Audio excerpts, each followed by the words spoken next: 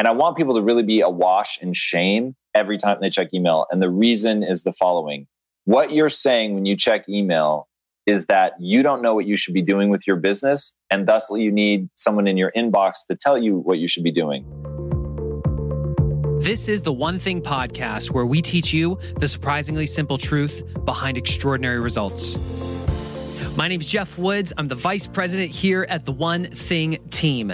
In the last episode, you got to hear a conversation where I was being interviewed for another podcast on how to get clarity on your one thing and managing your time. If you missed that episode, go back and check that out. The episode you're about to hear today, we have a conversation with someone who's just an awesome human being. You met him back in episode 33. He's the co-founder of Quest Nutrition, which is a company that he helped scale from zero to over $1 billion in just 5 years. And that's not the most impressive part about this man. It's really about how he has become a person of habit.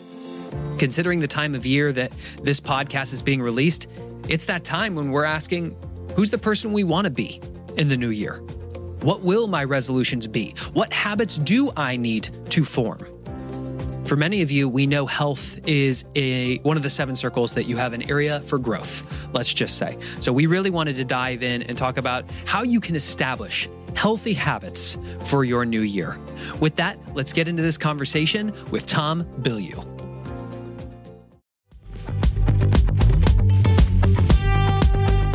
Eating healthy is an investment. It's an investment in yourself, but it also often requires an investment of your time. But good news is, Factor has delicious, ready-to-eat meals that are ever fresh and never frozen. They're chef-created, dietitian-approved, and ready to eat in just 2 minutes. With Factor, you can choose from a weekly menu of up to 35 options, including popular things like Calorie Smart or Keto Direction or Protein Plus or Vegan and Veggie. Also discover 60 more add-ons every week, like breakfast on the go, lunch, snacks, beverages to help you stay fueled, feel good all day. And we know our listeners here at The One Thing are focused on health and health goals. That's why we choose to partner with Factor. And if you visit factormeals.com/150 and use code 150, you can get 50% off your first month plus 20% off your next month.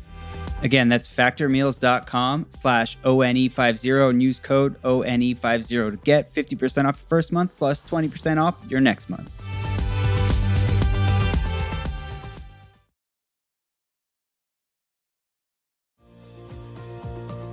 All right, welcome to our monthly One Thing webinar series. We are so excited to bring you this webinar with Tom Bilyeu today to talk about establishing your healthy habits for your new year. We're going to engage throughout this training. So if you can hear me, please let us know where you are joining us from in the questions box so we can make sure you hear us, you see us. And I'm really curious if health is something that's going to be part of your resolutions for the upcoming year. If so, put yes in the questions box. Real quick, we know that many of you are probably familiar with the One Thing, and we know that there are going to be some of you who are new to the ideas of the One Thing. My name is Jeff Woods. I'm the vice president of the One Thing. I run the company behind the book, and our mission is really to help people take back control of their time.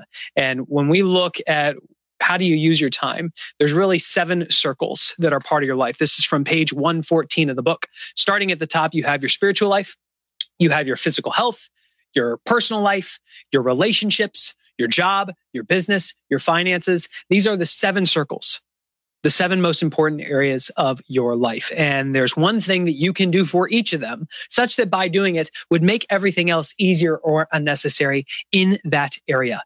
Today, we are talking about the health circle. And the reason we're going to talk about healthy habits is because there is a lie when it comes to productivity. And it's the lie that if I can just be disciplined enough, that then I can have washboard abs like Tom Bilyeu. If I could just be disciplined enough, then I'd be able to get to the gym consistently. And we know that that's a lie. Discipline alone does not lead to extraordinary results. There's a quote from F.M. Alexander that we put in the One Thing. That's people do not decide their futures. They decide their habits. And their habits decide their futures. Our question for you is, when you consider what you want out of life, if we asked you, in fact, do this, close your eyes. Imagine 5 years from now, looking in the mirror and just being in awe of what you see. Feeling so proud of the body that you have maintained. Imagine thinking about your career. So fulfilled. Everything is thriving. You look at your bank account and that is a large, meaningful number that allows you to live a big life and make a big impact. What got you there? Was it just working hard, hustling, grinding all day long? Or was it that you got clarity on the habits that if you could just acquire those habits would automatically carry you to that reality?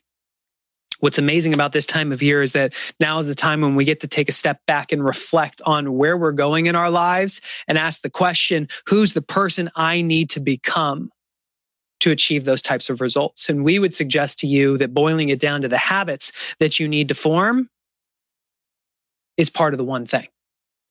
Here's the challenge. We know based on the research that it takes on average 66 days to form a habit. Now, I know some of you have heard 21 days, 28 days, 30 days. When you look at all the research, at 66 days in is that point of automaticity where it requires the minimum amount of effort to continue doing the activity.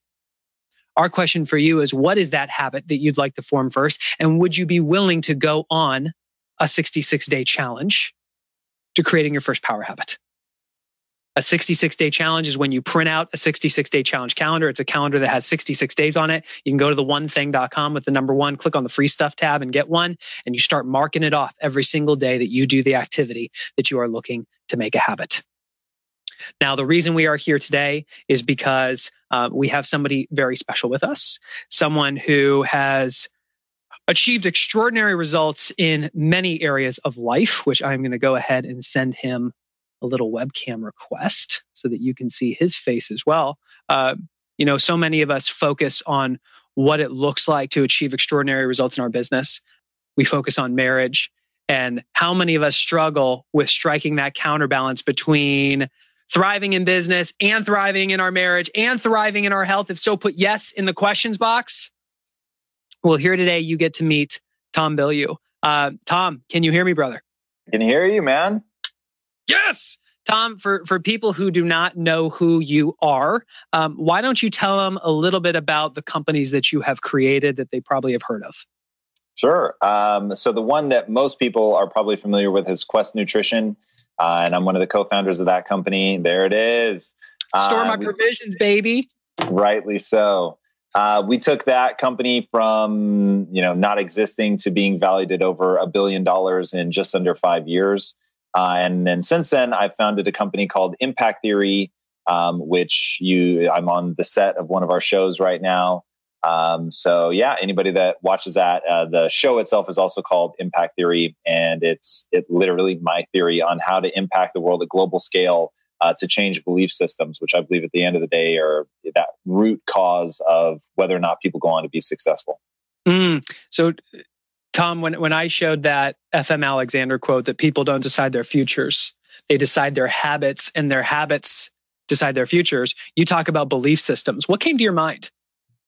It's really interesting. I consider myself to be basically a loose conglomeration of habits and routines. And that really is the thing that's allowed me to have the kind of success that I've had. I'm not naturally gifted at anything. I felt just decidedly average as a kid. And I think most people looked at me as being average. My own mother quietly assumed I was going to fail when I left for college. And the way that I've been able to overcome that and the way that I've been able to really structure my life and do something with it that's meaningful is by building in habits. So yeah, that quote really resonated with me. Amazing. So, before we went live, Tom and I were going back and forth and I've seen his Instagram photos where he's in the gym, pressing weights like it's his job really early in the morning. And you're looking at this physique of a man here with a well-defined jaw structure. And you're probably thinking that he's just got the fast metabolism. He can look at the cookies and the weight just falls off. Is that the case? Yeah, you and I were joking about that. And it's funny how many people think that. And in my case, nothing could be further from the truth, like aggressively in the opposite direction. I joke with people that I can look at a photo of a cookie and put on weight. And that if you're hanging around me during a cheat day, it's going to be hard to talk because the sound of me getting fatter will be overwhelming. And I'm actually only sort of kidding. And there are people that have what they call thrifty genes. So my ancestors would have done amazingly well during a famine.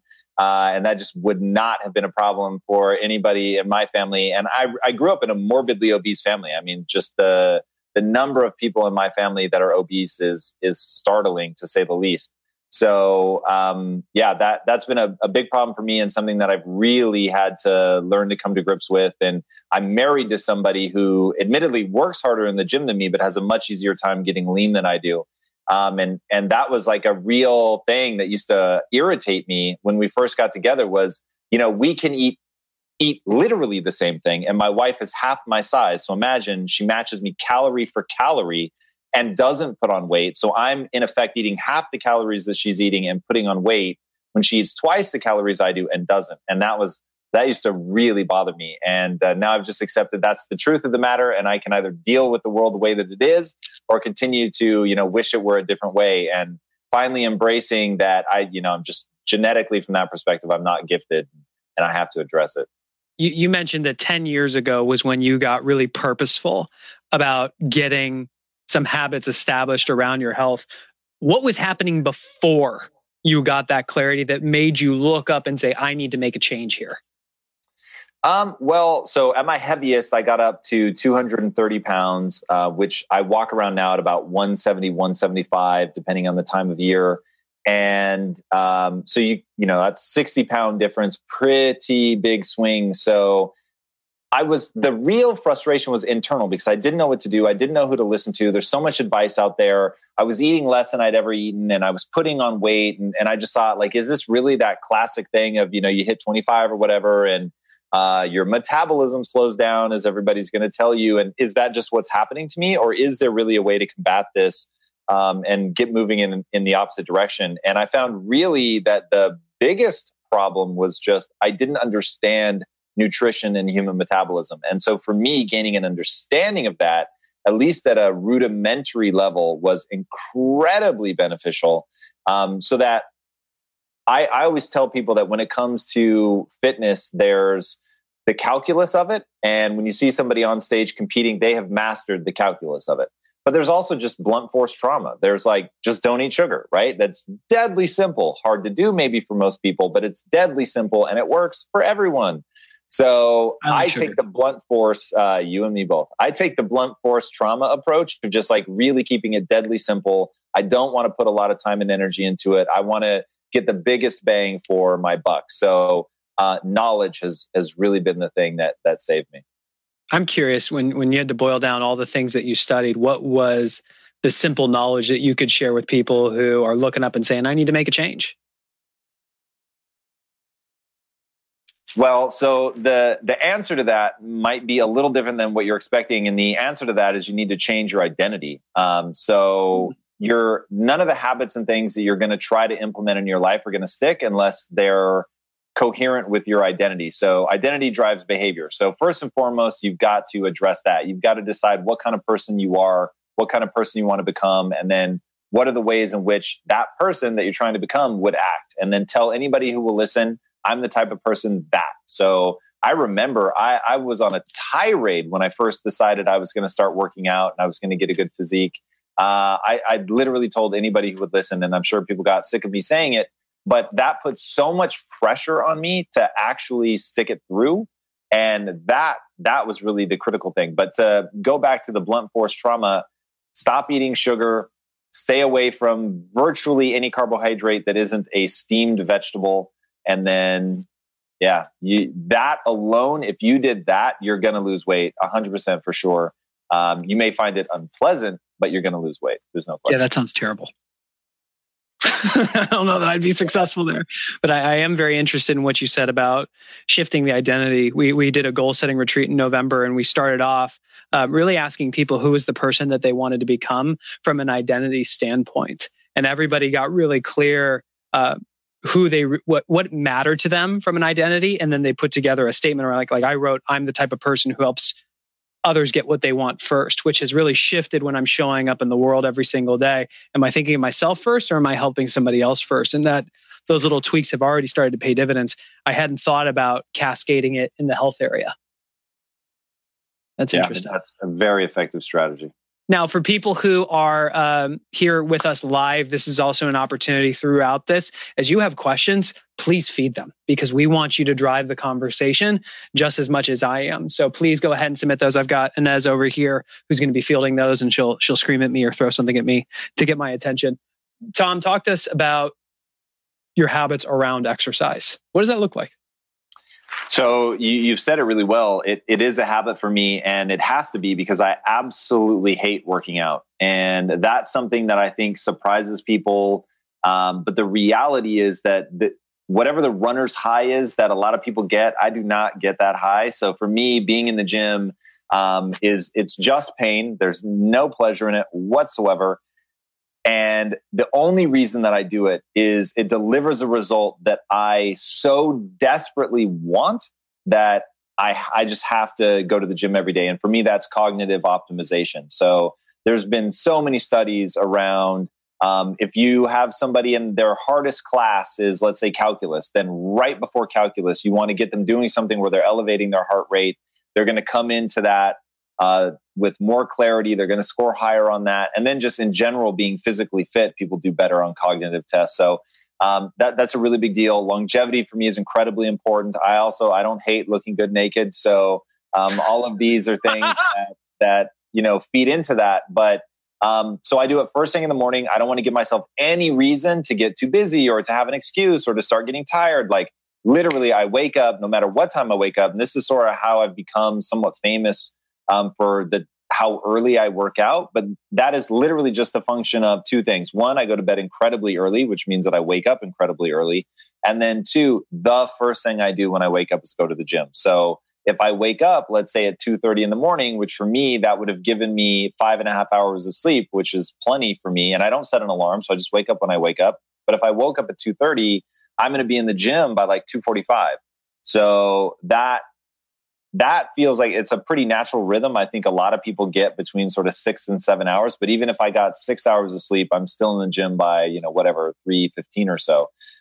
So barring a weird night's sleep, which does happen, but barring that, yeah, I'm in the gym really, really early. But that's just because, I prioritize sleep. I go to bed early. And then the very first thing that I do is hit the gym. And then I don't know how much detail you want around this, but I want to go one place real quick, because I'm putting myself in the listener's mind and going, I'm not the person who gets up at 2, 3, 4 a.m. So they discount what comes after.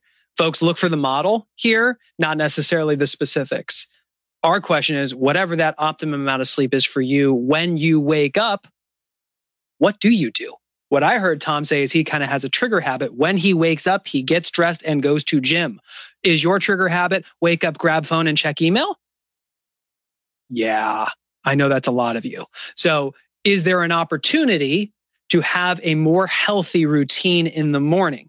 And something that, Tom, you said that I think was really powerful is you don't allow yourself to get too busy so that it would compete with it. How many of you who are here live right now feel like if you just had more free time, you would have the time to go to the gym? If so, put yes in the questions box. I know that I have told myself that story before. Veronica's like, yes, with all capital 3 letters. Yeah. What Tom just said is he prioritizes it. Tom, when you started saying yes to going to the gym, what did you have to say no to? For me, the thing that I am saying no to, and this is part of the reason that I resent going to the gym, is learning. So I'm a voracious learner. I read an obscene amount. I watch a lot of instructional videos. I just think we live in the most extraordinary time in history ever. Like the fact that I don't know if any of you guys have read Ray Dalio's Principles. That book has fundamentally changed my approach to building companies. And I was just thinking about that while I was waiting for you to go live. A guy who I've never met, and quite frankly, until Tony Robbins started talking about him, I'd never even heard of Ray Dalio. And he takes the time to write a book telling me, how he's built his company. And now I've read it, digested it, and am putting it to use in my company. And I'm beside myself with gratitude. I just can't imagine. And then just take all the YouTube creators, take this, right? Like you're going out of your way to create this content. Like you said, you're showing up and serving others first, and you're creating content that's actually valuable. And it's just for people to avail themselves. So it's like, I can even feel like as I'm talking about it now, it's like that is something that whenever I have free time, I give it to that. So the gym is definitely taking time away from that. I've recently started listening to podcasts while I work out, which I had actually, oddly enough, never really thought of. I had tried listening to books and I can't do it. Books just draw me in too deeply, but a podcast is more or less like having two really smart friends there, just talking about something. So that's been a lot easier. And I find that it actually lowers my frustration level with the gym by being able to listen to podcasts. So shout out to Sam Harris, who has accompanied me on many a workout now. So that's cool. That's cool. I listen to podcasts as well. I try to do the audiobooks, but I also have developed a habit around taking notes when I do Audible. So if I'm listening, there's a conflict there because suddenly I'm not keeping the heart rate up, and that's super interesting. Claire asked, how did you figure out what the right amount of sleep is for you? You hear get 8 hours, and sure, there's plenty of evidence to support 7-8 hours. How do you know what's right for you?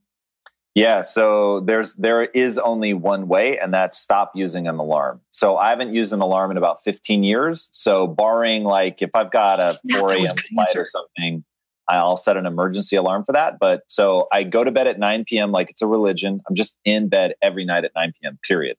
And I don't set an alarm. I don't schedule things. I never schedule something before like 7 a.m. And I try not to schedule anything before 10 a.m., which means whatever time I wake up. If I wake up, at 2, so I have a rule. If I've gotten less than 5 hours sleep, I will stay in bed and try to fall back asleep, even if it takes hours, because I'll be suboptimal cognitively for the rest of the day. And so I prioritize cognitive optimization. So if that means that I end up being in bed for, let's say, 8 hours to get my 5, then so be it. I'll happily do that. But that's number one, go to bed early, don't use an alarm. Like if you do those two things, and people are going to say, and this is like, you're saying it to the wrong person, but people are going to say that they don't have time for that. There's no way. The number of hours that I work in a given week are insane. So, and I was doing this back when I ran a technology company. I was doing this back at Quest. We had 1,400 employees doing hundreds of millions of dollars of revenue a year. Like there's literally no excuse. At some point, you just like staying up late. And so you're staying up late, which means you have to set your alarm, and you're never willing to break that habit. You don't want to go to bed early. And I get it. Like, do you, right? Do whatever choice you want. But at the end of the day, the only way to make sure that you're getting enough sleep is to sleep until you wake up naturally. I love it. Question came in. What's the most productive way to change if your spouse doesn't share the same support around the health? Yeah, this is an interesting question. And my wife and I do a whole show called Relationship Theory. And because we founded the company together and she was part of the founding team at Quest, we just sort of naturally come from what do relationships look like when you're both entrepreneurs? And we get asked that a lot, like one of you is growth minded, the other one's not growth minded. And here's the honest answer. The one thing in a relationship that I would consider hell on earth is to have one person who has a growth mindset and the other who does not. So I'm going to make the base assumption for answering this question that you both have a growth mindset. Now, if you both have a growth mindset, what you're interested in is identifying the truth. So then it becomes, look, what are your goals, right? So we start from our goal and then we work our way backwards. And if our goal is to be cognitively optimized to, in order to actually succeed at whatever it is we're trying to build. So take yours, right? So you want to show up first or you want to show up and serve others first. Okay, well, are you going to be able to do that better or worse if you're fully rested, you're cognitively optimized, like even just longevity, right? We know the less sleep you get, the shorter your life. So even just from that perspective, the number of people more you'd be able to help just by having extra years, it just makes sense for you to get to sleep, be cognitively optimized, energetic, ready to go, inspire other people with your energy. So I think there's rare occasions where somebody would be able to make a case to say it actually makes more sense to get less sleep. So once we can agree that it makes more sense to get more sleep, then it's just like, what do we do to address that? Now, the really hard question is, how do you do this when you have kids? That's the hard one. Now, with that, I will say there's probably, I don't have kids, full disclosure, so like maybe I'm not the guy to take advice from, but I'm just going to work the math. Yeah. So kids tend to sleep a lot. They just don't sleep in the hours that parents want to sleep. Now, that's discounting really, really young infants.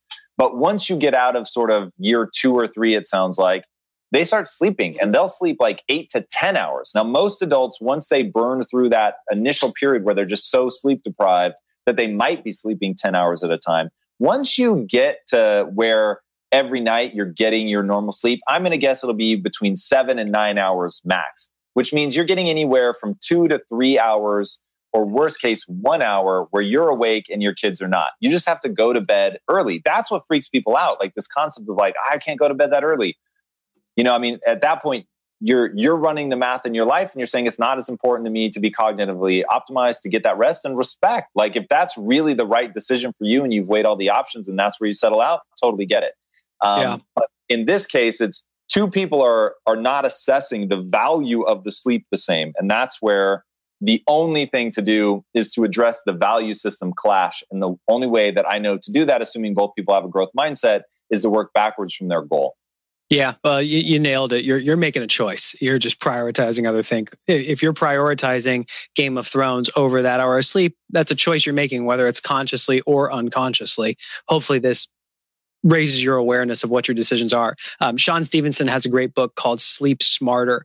And he talked in there about the golden hours, which the hours of 10 to 2 a.m. is when you actually get your highest quality sleep. So if you think about 80-20 rule, the 20% that's going to get you 80% of the results, if you are asleep from 10 to 2, you are getting your highest quality sleep, which my wife and I read that and went, okay, I guess that means that we are going to have to start going to bed earlier. And it is a priority for us. We made it a priority.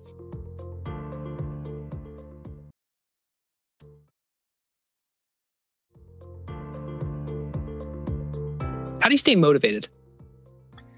You know, that to me comes down to, do you know what your goal is? And is your goal something that's exciting? And Tony Robbins has this concept of a compelling future. And I think everybody needs a compelling future. Once you're actually excited about your future, like you're amped up about that. You want to make it come to fruition. It's not somebody telling you that you need to do that.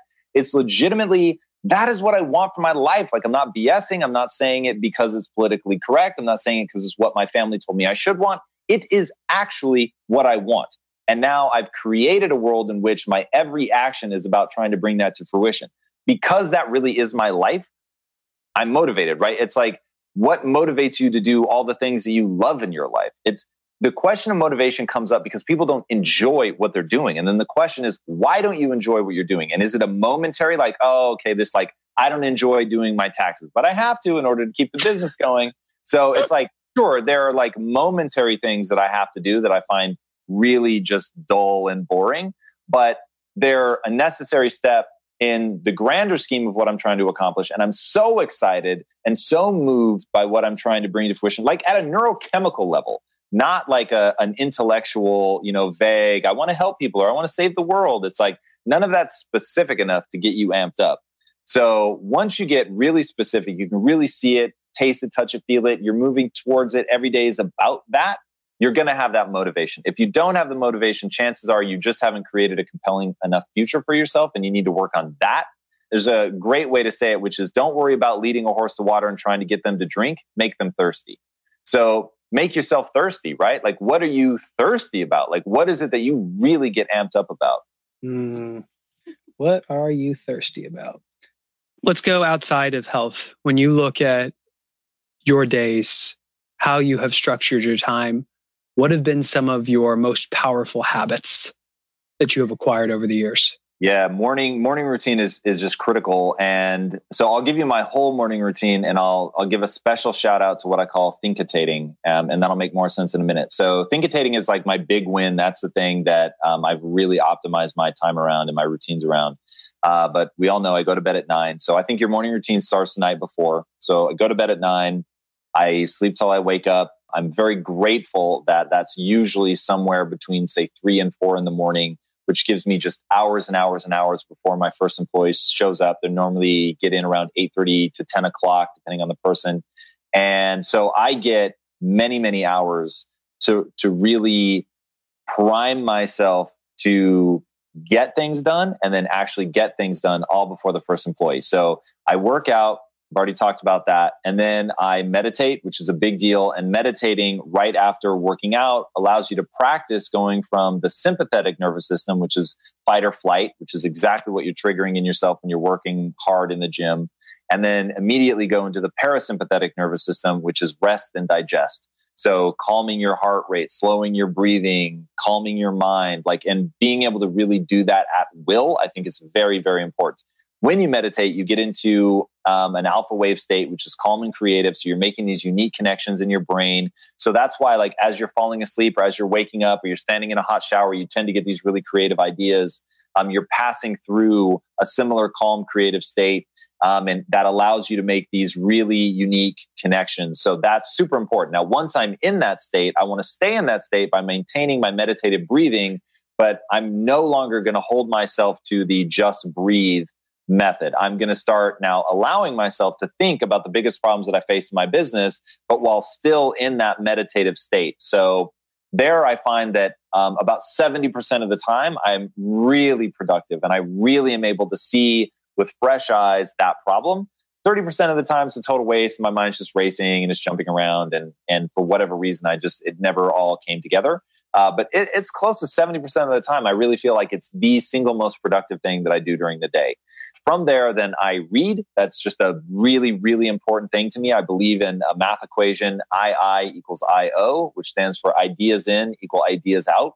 If you want to have great ideas, you need to take in great ideas. And then the human brain is a synthesization, it's a hard word for me, machine, right? I can tell you read a lot. That was rough. It's putting all these ideas together. And I just think that is where people, instead of worrying about whether or not you're having truly fresh and original ideas, just worry about whether you're making truly fresh and original connections. Because given your genetic makeup, given the time period that you grew up in, given where you grew up, the people you know, the things you've read, you're going to make different connections than the person next to you. So it's the one way in which I really do believe we are all the unique, beautiful snowflakes that we all want to be, is the way that we synthesize data.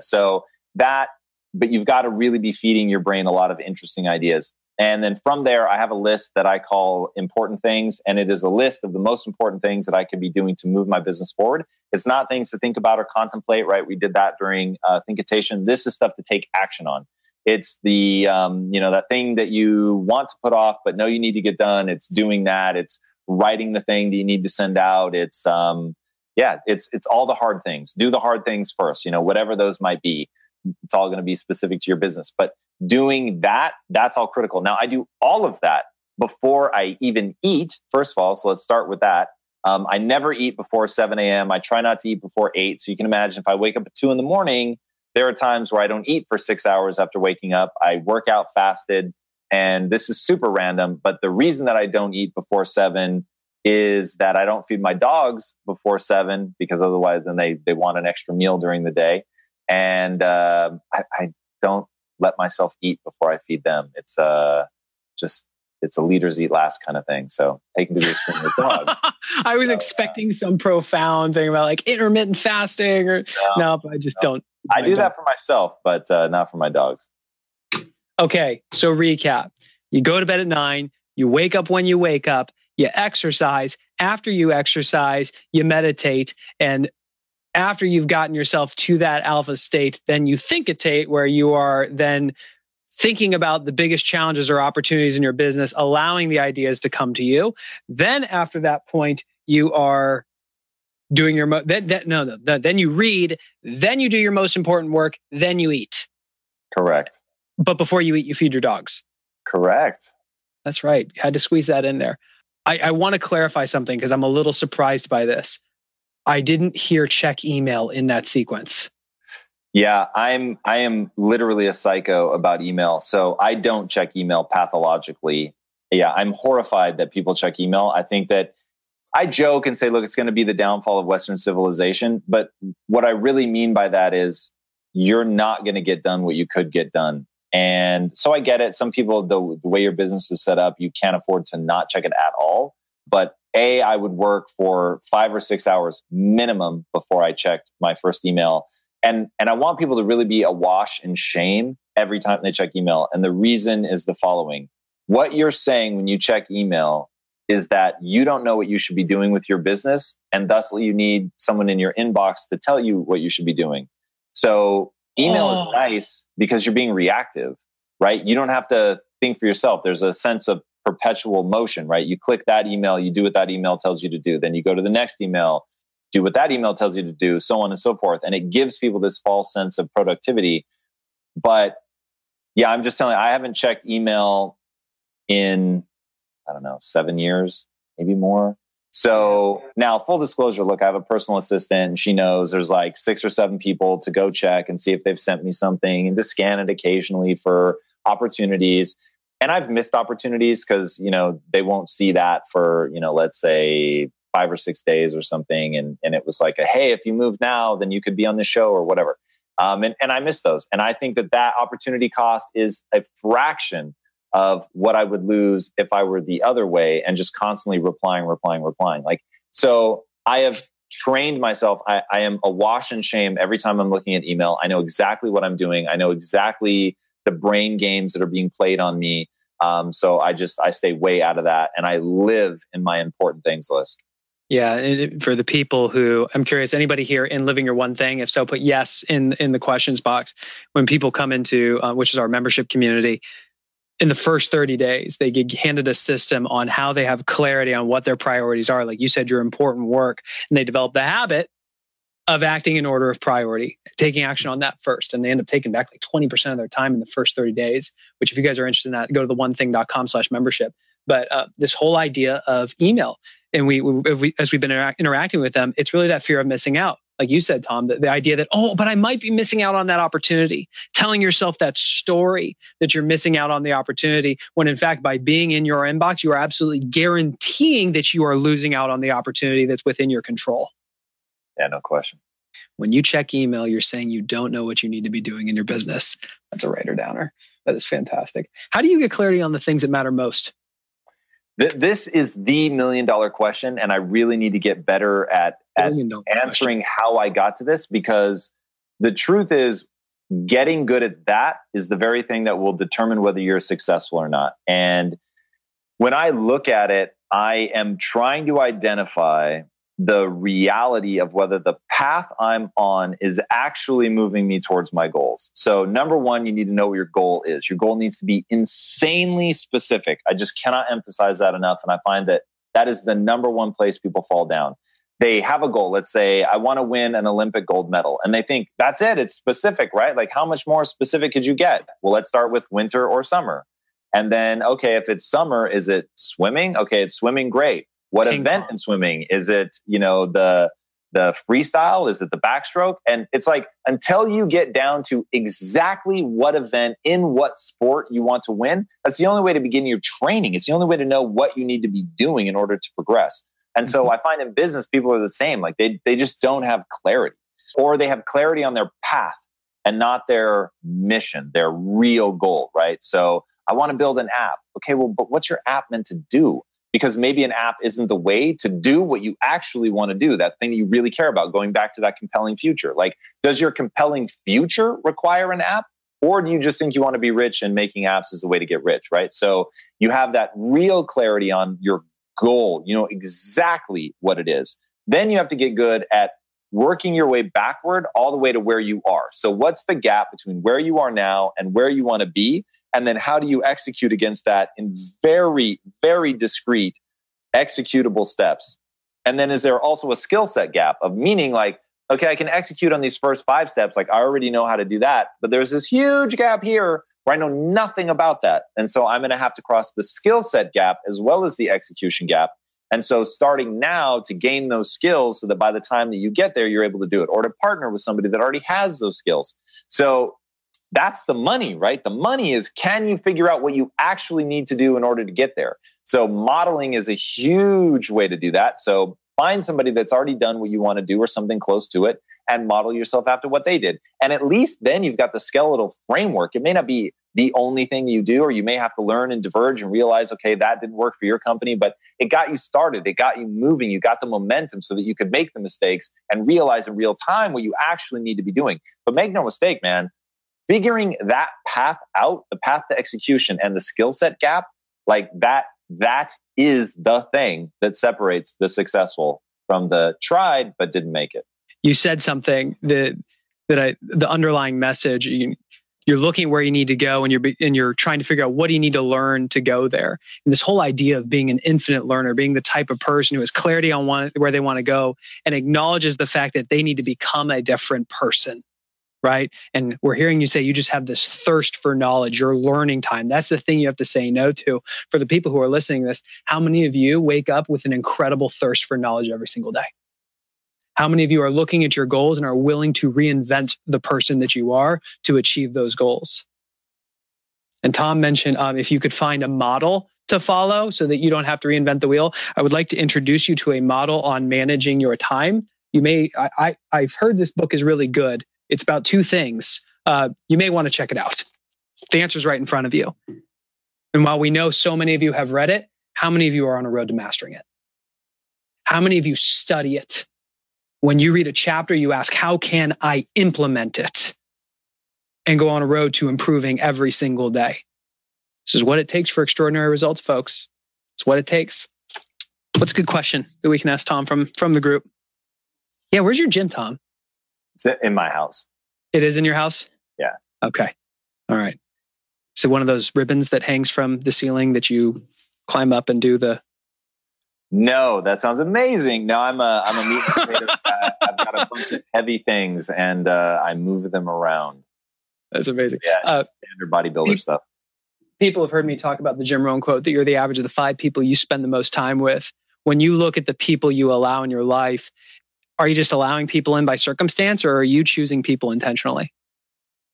Oh, for sure, intentionally. I mean, first of all, my entire life revolves around my business. So that just already means that I'm going to spend the majority of time around my wife, who's my co-founder in the business, and then B, the team that we've built here, which is just incredible people that inspire me and are amazing at their jobs. And then socially, while admittedly I don't have the grandest social life by design, you're an introvert, right? I am introverted. I'm not socially awkward or anything. Like, I'm all about going out. It's just that the truth is, my wife and I have created such a cool little bubble of existence for ourselves. And yeah, that when the weekend comes, man, and we're going to take downtime, like, I just want to spend it with her. So it's dragging me out of the house is hard. She's probably a little easier to get out of the house, but for me, I just want to chill with her and spend time with her and read and play video games. Oddly enough, that is something that I really, really enjoy.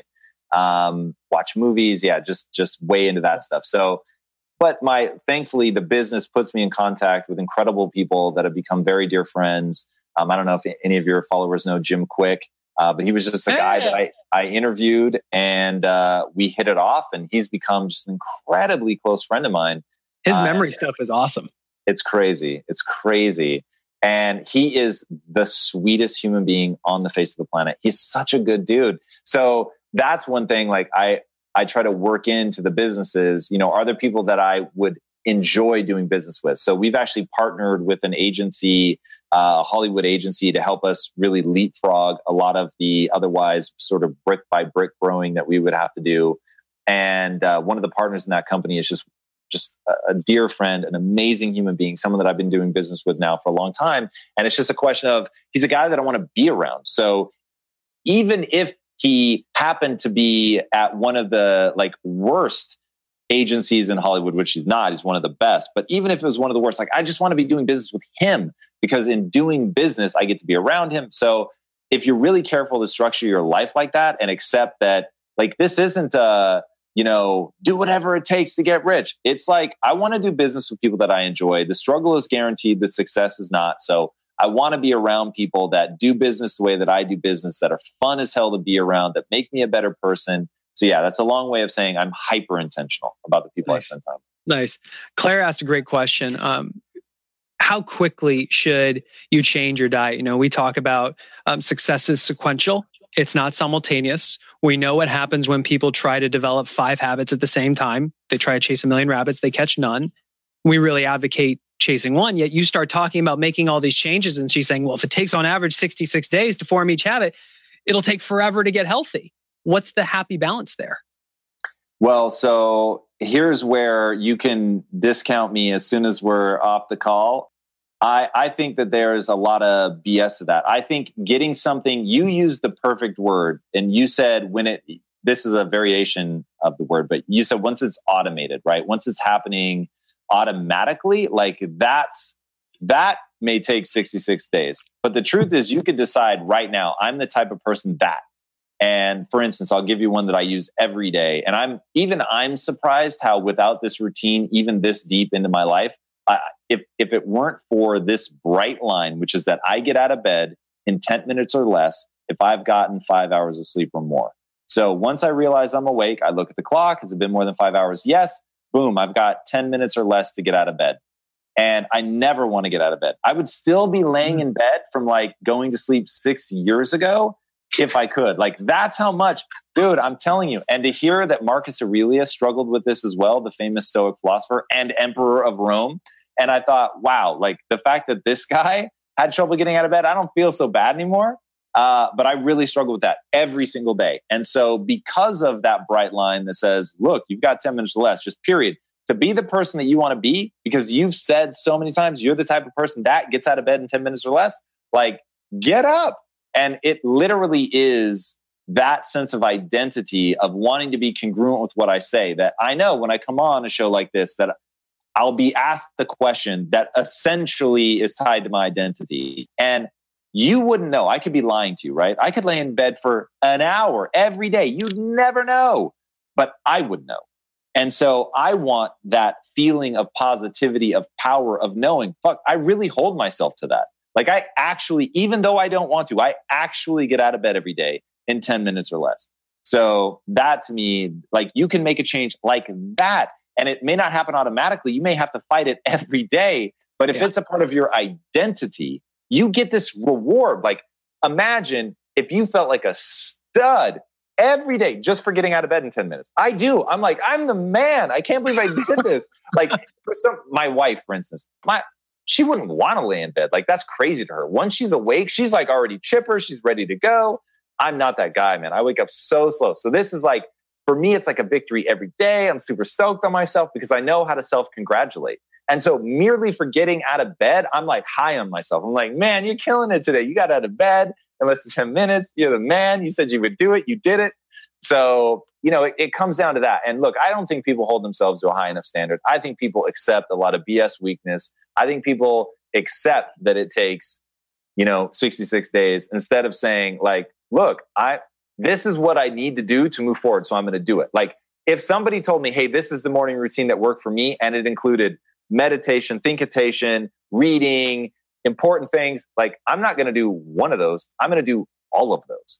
And I'm just going to go at it hard. And that's always been my personality. And that doesn't mean everything works. A lot of it fails. And when I first started meditating, I was terrible at it. And I felt like I was out of breath all the time. I was like, what the hell is going wrong? So, and you feel it out. You get better, you get better, you get better. But, you were saying at the top of the show that discipline isn't enough. And I'll agree with that. But discipline is straight magic.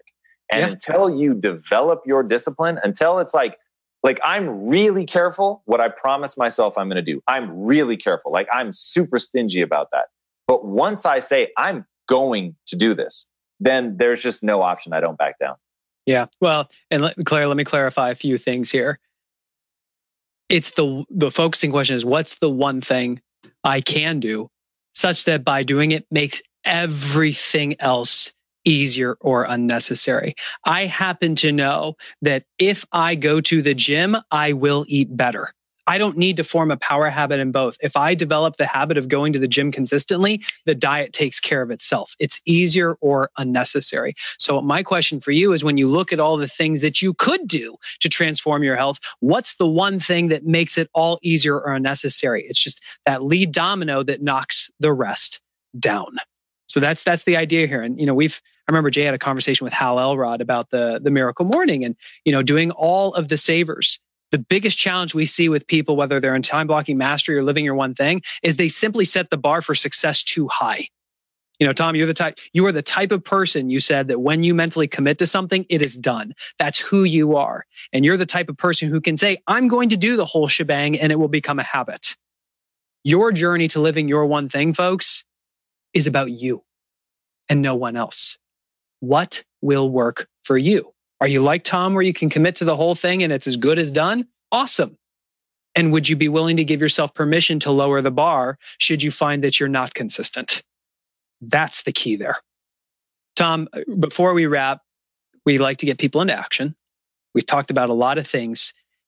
If you had to suggest one thing that they can do, such that by doing it would make establishing healthy habits in the new year easier or unnecessary, what would it be? Well, I'll give you one esoteric and then we'll get super specific. So one esoteric is going to be to learn to leverage identity to drive your behavior. So learn that trick. I'm the type of person that, and then go tell everybody and remind yourself.